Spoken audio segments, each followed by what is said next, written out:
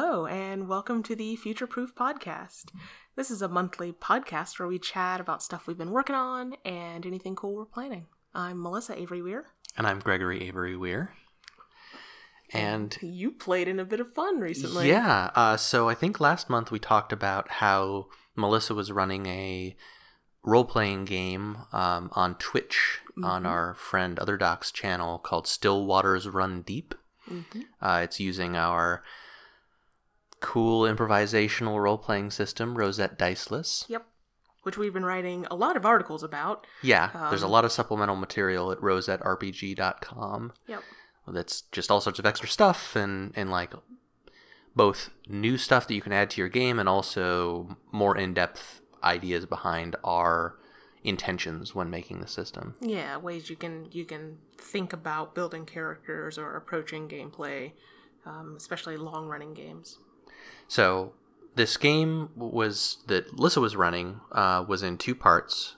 It was originally going to be a one-shot, but it just proved circumstances in the way that the players and the story worked out ended up going long.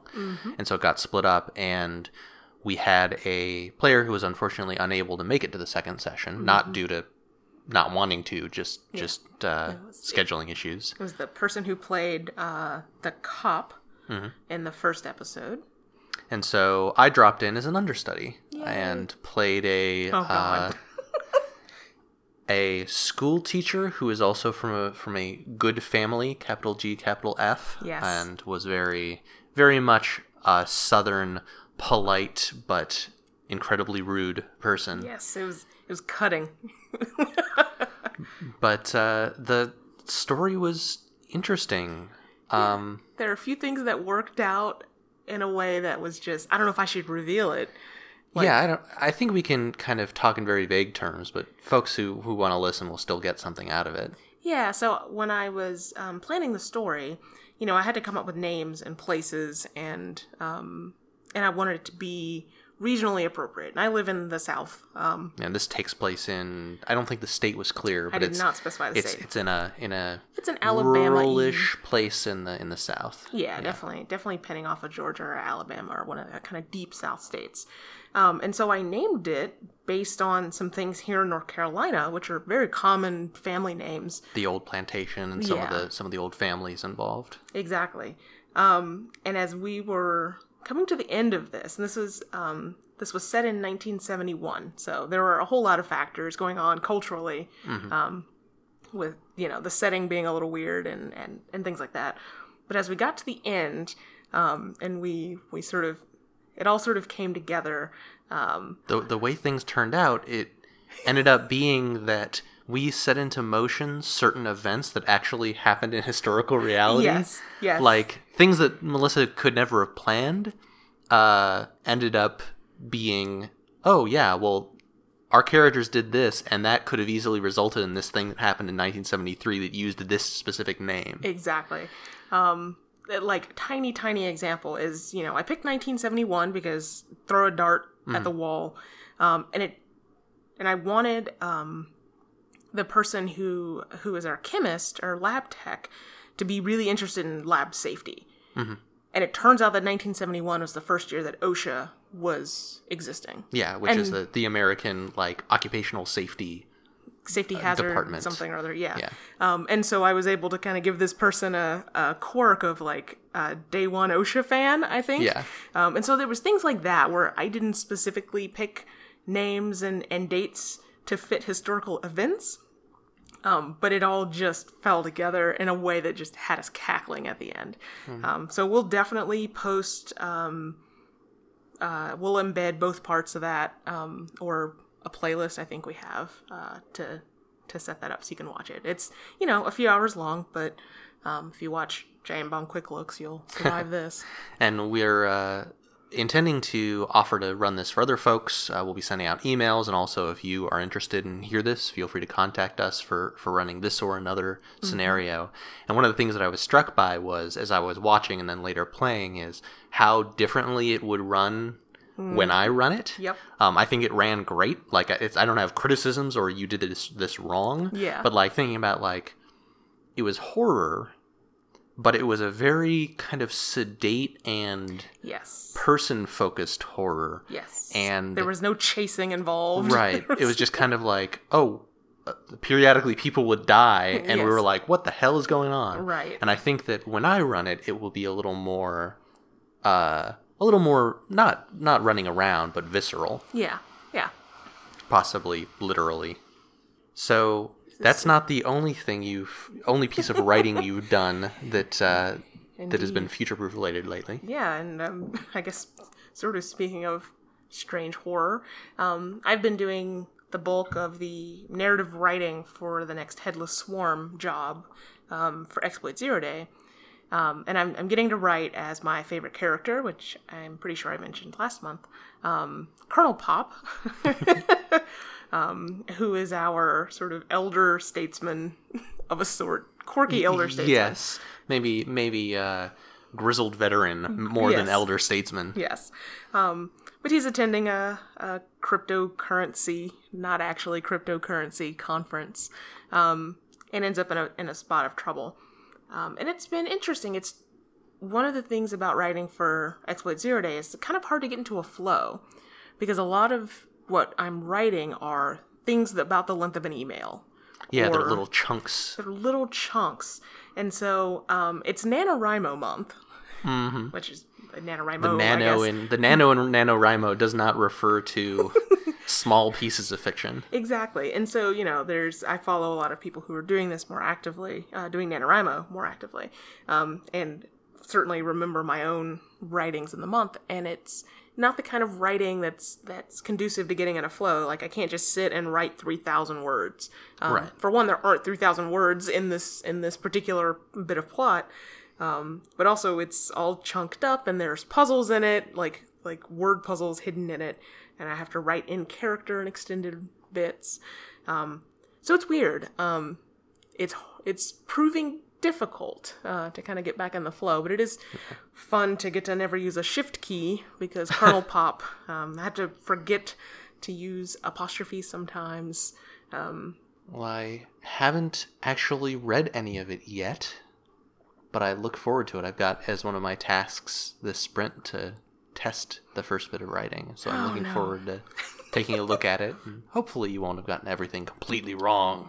Yes, I hope not. I think I asked enough questions.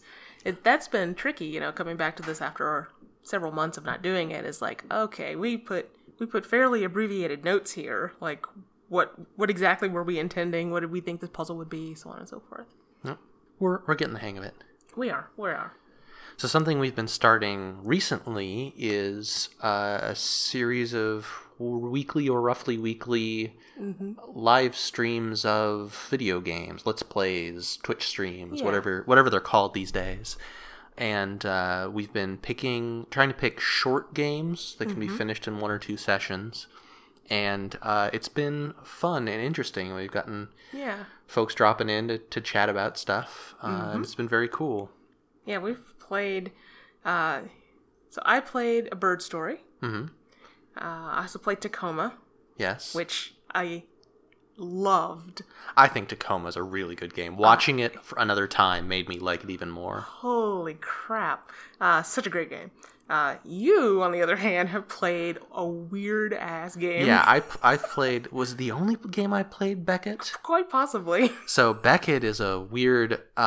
boy. Beckett, like the author. Yeah, it's an unpleasant game to play. It's I mean, mechanically, from the stuff you're doing, it's basically a, graphic adventure game. You walk around and talk to people. Yeah, and click on things. Yeah. Yeah. But the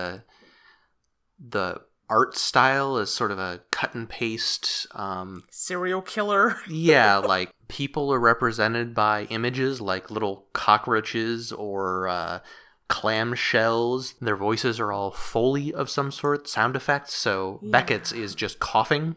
So whenever Beckett's talking, it's just like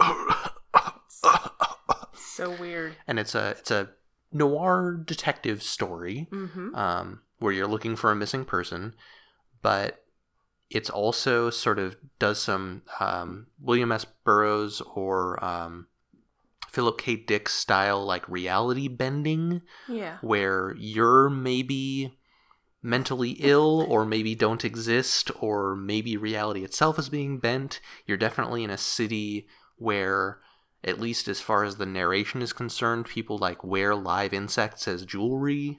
Yeah. There's a hospital you go to that has some medical atrocities being performed. It's weird. It was super strange. It was one of those games where I don't think we realized how many content warnings we needed to put on the stream originally. Yeah, I mean, we looked at it, we're like, it's probably fine. We'll put some content warnings. Probably some it's sex, fine. yeah. But then we kept being like, oh, hey, hope you don't have an issue with bugs or all sorts of things. Yeah, medical. We don't want to have to content stuff. warning this podcast. Yeah, it's there was a bunch of stuff. I don't think that. I mean, no one seemed to have no one mentioned having an issue with it. Yeah, if so, they just kind of quietly left. And I think our general tone that we adopted pretty quickly was enough to warn people about it. Yeah. But yeah, it's been fun, like kind of having that regular schedule of things like that to do. I'm often sort of leaving what game I play in your hands, Greg, because I'm kind of like, I have a list of games. Which one of these is short enough? And I don't, I'm not going to go... I've got a pretty both encyclopedic memory for this sort of thing, and also like an eye, like I can look at a game pretty quickly and be like, oh yeah, that'll be photogenic enough and short enough and stuff. So. And the game I'm playing almost certainly Sunday is going to be something that's much more, pleasant and less unsettling than Beckett. It's a game called Paratopic, which I think which is as soon as that's absolutely a lie. I think as soon as Melissa looked at the first seconds of video, they audibly made a sound of disgust at the creepy swimming face of a character in the trailer. Yeah, there's too few pixels in the faces. Yeah, it's very clearly inspired by Doom. Quake. Or Quake. Like Quake era graphics of people with very low polygon outlines, but also like that creepy distortion of textures that happens for various mathematical reasons in early 3D games. So I'm looking forward to that. Yeah, and when you say Sunday, you mean the Sunday after this podcast comes out. So, yes. So listeners, you will be able to go after hearing this if you hear it relatively soon. Yep. So you can find us and all of our stuff at futureproofgames.com. We only exist there. All of our souls are there as well. We're over on Twitter at PlayFutureProof and on Facebook as FutureProof Games. And if you want to check out our previous streams, they're on YouTube. If you just search for FutureProof Games, you'll find them. And then we stream on our individual Twitch streams. So Avery MD and Gregory Avery Weir. Yep. We'll link that in our show notes too. If you've got any questions or comments for us, you can send them to us on our blog, on social media. You can write us at info@futureproofgames.com if you want a more private conversation. Yep. Our theme music is Juparo by Broke for Free, which is available under a Creative Commons Attribution 3.0 license.